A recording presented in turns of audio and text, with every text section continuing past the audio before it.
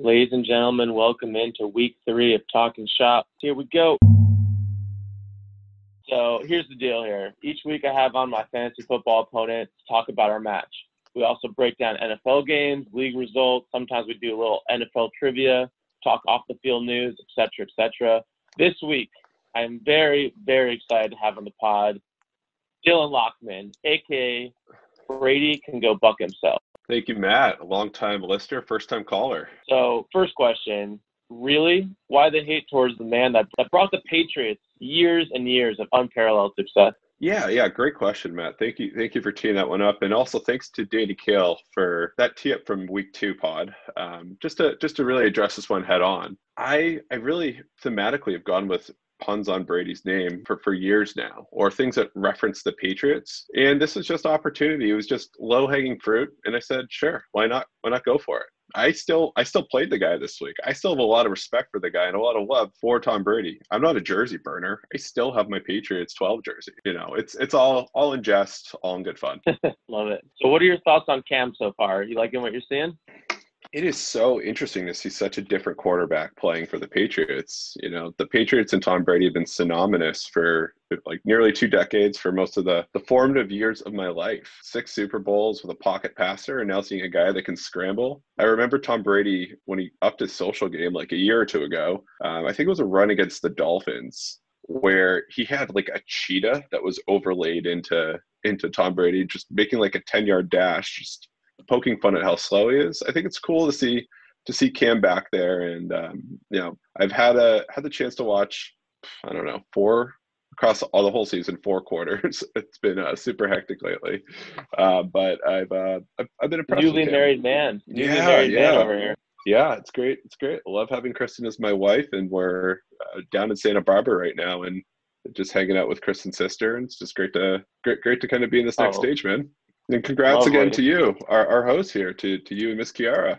Thanks, man. We're beyond excited as well. Man. It's cool. Like, we're only, week 3 now in, but I was joking with Mike Ryan recently that, like, imagine if you told us freshman year of college that the 3 of us would get married within, like, 2 weeks of each other, and none of us would come to each other's weddings, but, like, not because we're not friends, but because there's, like, this, like, global disruption, like this pandemic, Insane times, man. Insane times, but happy for Mike as well. We're going to take a quick break here we got to pay the Wi-Fi bill. So this is our first sponsor, Dylan. It's exciting. Have you on for our first sponsor break.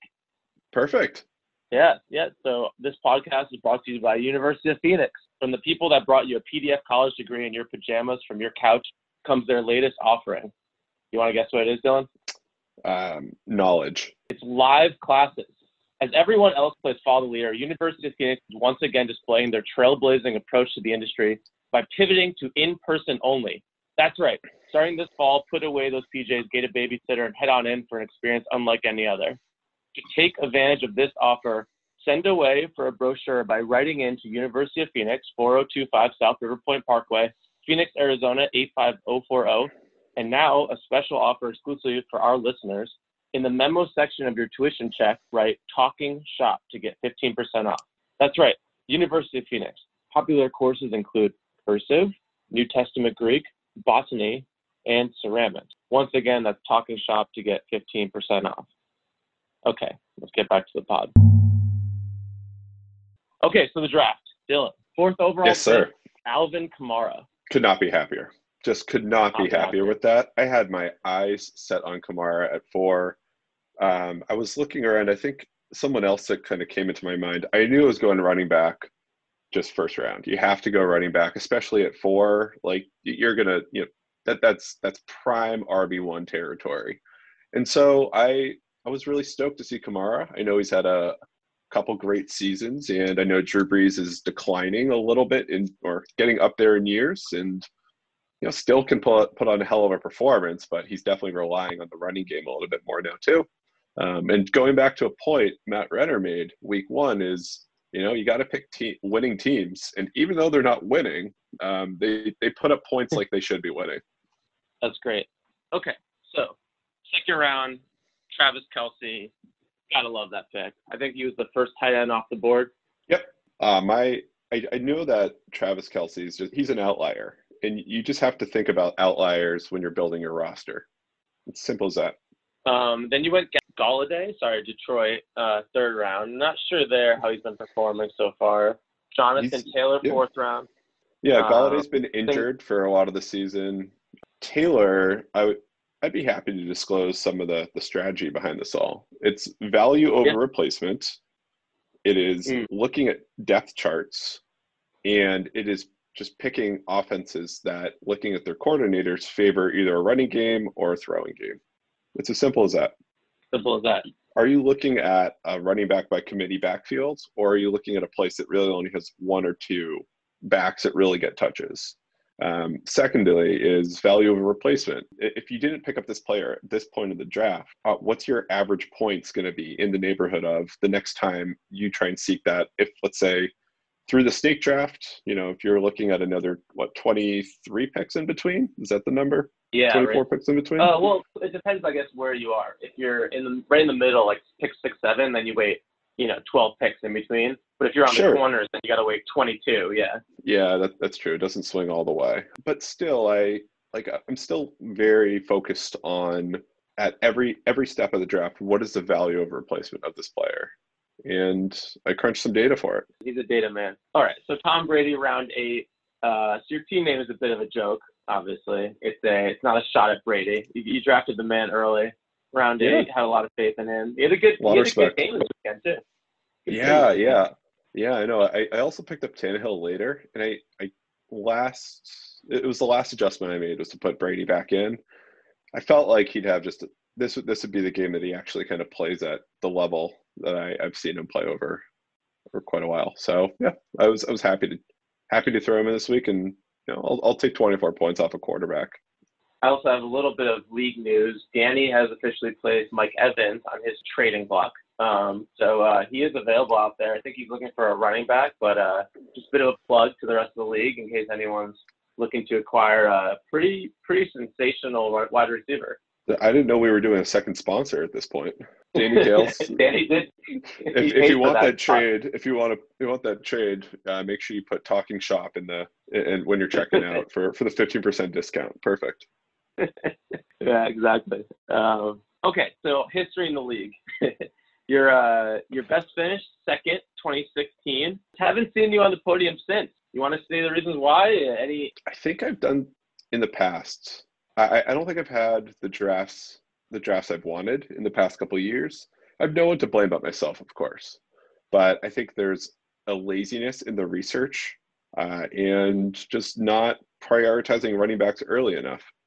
So I tried to adjust my strategy a little bit this year, and I had a couple wins that I eked on by, but I'm liking kind of the general position of my team right now. Seems like they're quite productive. It all starts from the draft. Yeah, I always struggle with that too. It's like, I don't know, like you get to week 1 and then you start to see it on the field and you're like, okay, now I see it. Now I should have went with that running back over this other one. But the preseason doesn't tell you much. Obviously, we didn't have preseason this year.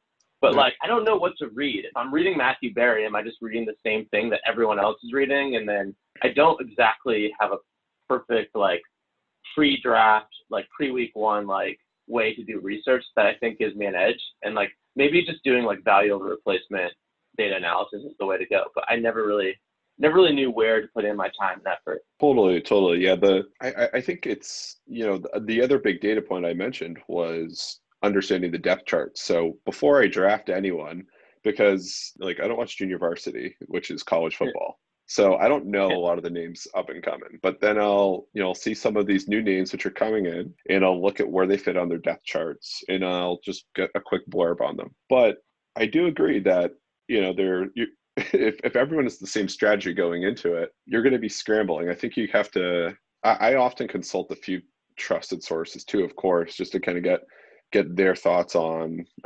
some offenses that are poised to go off, and also just some players that maybe have been rising stars and just haven't yet hit their peak.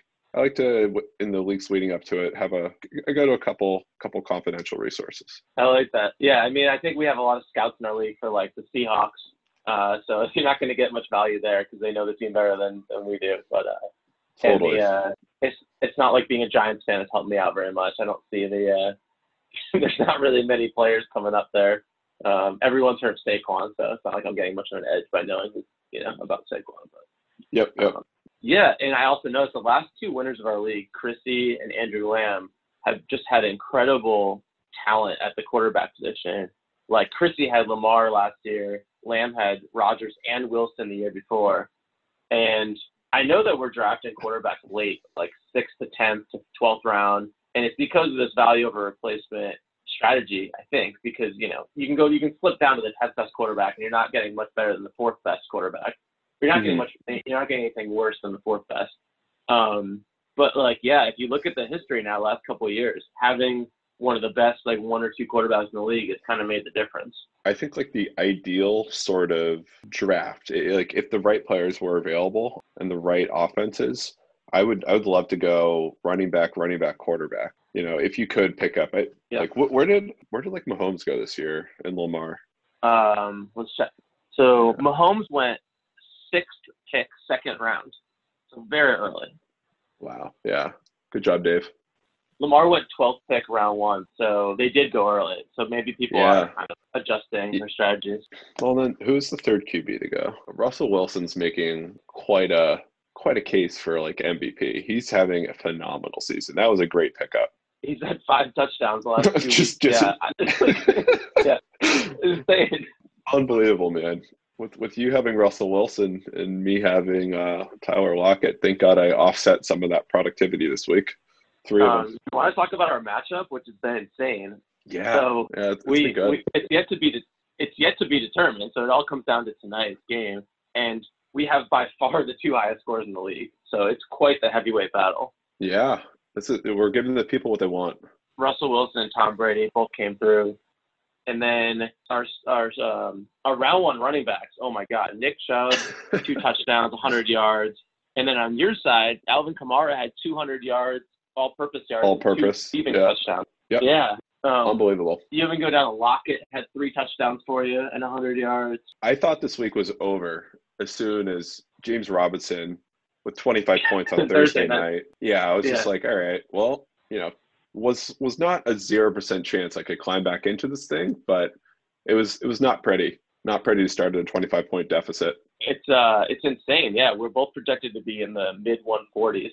So I mean, just an absolutely crazy week. We both deserve a W. Unfortunately, we're playing each other, right? Yeah. Yeah, well, here we go. One of us is going to walk out of here with our first L. Yeah, and it won't be from not scoring a lot of points. It'll be just from unlucky matchup. This is the second week in a row where this has happened. I mean, you snubbed in. I mean, I think that just goes to show that you have a pretty solid, explosive team. That's what that says to me. So. Well, I think there's a real have and have-nots in our league right now. The injuries have really riddled some of these teams. Riddled? Is that the right word? No, it's not the right word. Yeah, riddled with injury. Yep. That's correct. Riddled with injury. But yeah, I mean, I said that there's a wealth gap in the league right now. Yeah, the rich are getting richer. Okay, so you want to do a little trivia? Sure. Album covers for 800. Yeah. So gigantic Patriots fan. Let's start there. The Patriots have won a lot. They've won 6 Super Bowls. They've been to 11, most in your lifetime. Maybe all in your lifetime, actually. All. Yep. All. 97, which was the 96 season to Green Bay. Yeah. So not only were you alive for all 11 trips, but you were actively a football fan. It's not like, there's 2 of them when you were 4 years old. So correct. Patriots have won 6, been to 11, 6 Super Bowl wins, and 5 Super Bowl losses are both tied for 1 in NFL history. Can you name who you share those records with? I think 6 is going to be with Steelers with the W's. Correct. And then nice job. The losses, I'm really torn here between 2 franchises. I know the Bills went 3 years in a row and lost 3, but I'm also thinking about other teams that have been quite a bit or have had productive seasons that would afford them opportunity to lose the big one. And I would say maybe the Cowboys. I'm not sure. I think I'm going to stick with the Bills. I actually think the Bills have went to 4 in a row. I could be wrong, but we'll double check that. I think they went to 4 in a row and lost 4 in a row. But the answer is actually the Broncos. They're 3-5 in the Super Bowl. They have 5 Super Bowl losses. Okay, cool. I was not on base for that one. The logic held, but just I didn't put it together with the Broncos. Yeah. Well, good try. Good try. I like it. Thank you. Solid effort. So next week we got Kansas City versus Patriots, potential AFC title game. What do you hope to see from your Pats this early in the season? I really hope to see the Pats be able to slow down a really multi-dimensional offense. I think the Pats have shown that they can score, and ability to really confuse, slow down, force some turnovers, do something to really rattle and disrupt these offenses that are just deemed untouchable. That's I think something that the one thing if I could ask for is that I think they'll continue to score, continue to find ways to get it done, and possess the ball and possess game clock. So Yeah, I think this season, especially for Bill Belichick, is like, it's weird to say for somebody that already has such an incredible record, but like he's looking at this like, here are the years without Brady. Like, what can I prove for my legacy that I can yeah, do even without the best quarterback, best player of all time? this is a science experiment. Belichick is the Yeah, control and his quarterback is the variable. It's all those two things have been yeah, able to just get everything through. So this is a science experiment, and I think it's going pretty well so far. yeah, it's a great way to put it. Okay, week 4. Let's go through some games here. I'd love to get your opinion on these 3 games, and if you could pick a winner for us. In the past, we got Matt Renner was 2-1, Danny Kill 2-1. See if you can beat those guys. Sure thing. Game number 1, Baltimore is going on the road to Washington, D.C. to take on the football team there, and they are a 13.5-point favorite. This was, I think, the hardest of the 3 that I looked at because, first off, I love just the close proximity, like this Maryland, Washington D.C. kind of. I love those games that are close in proximity because you get a lot of like blended fan bases there. I think Baltimore is going to cover this one, even though Washington can put up some points. Baltimore is just too strong. I think Baltimore covers. Yeah, that's a big line though. 13.5 is a lot of points. I know. We'll see. I know. Well, I'm confident in them. Yeah, there's huge potential there for some backdoor covering and stuff, because Baltimore up 20, and then Yeah. you never know. Game 2, Buffalo going on the road to Vegas, 3-point favorite. Buffalo 3-0, one of 6 3-0 teams, and then of course we have a battle of 2-0s tonight.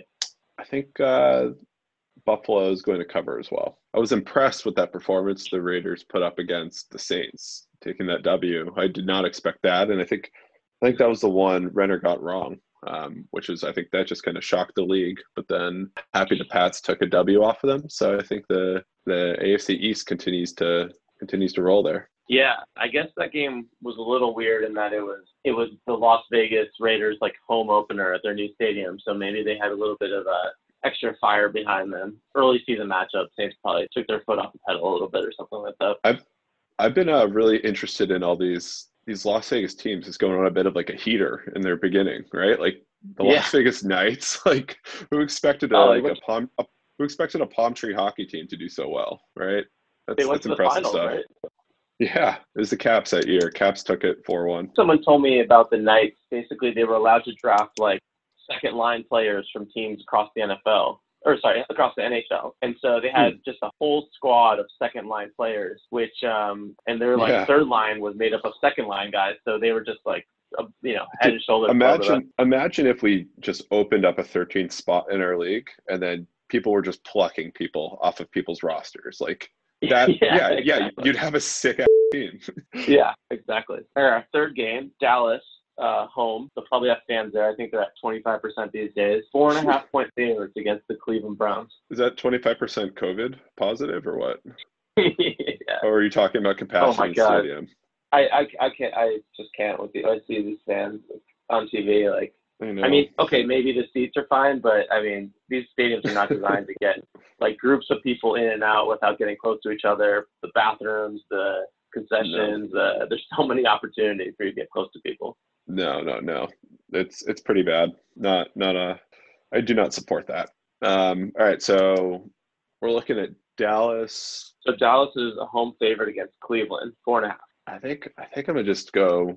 I'm gonna go cover again. I think Dallas is gonna feel pretty energized to be around their one of out of every 4 fans in that stadium. So I think they're gonna feel it.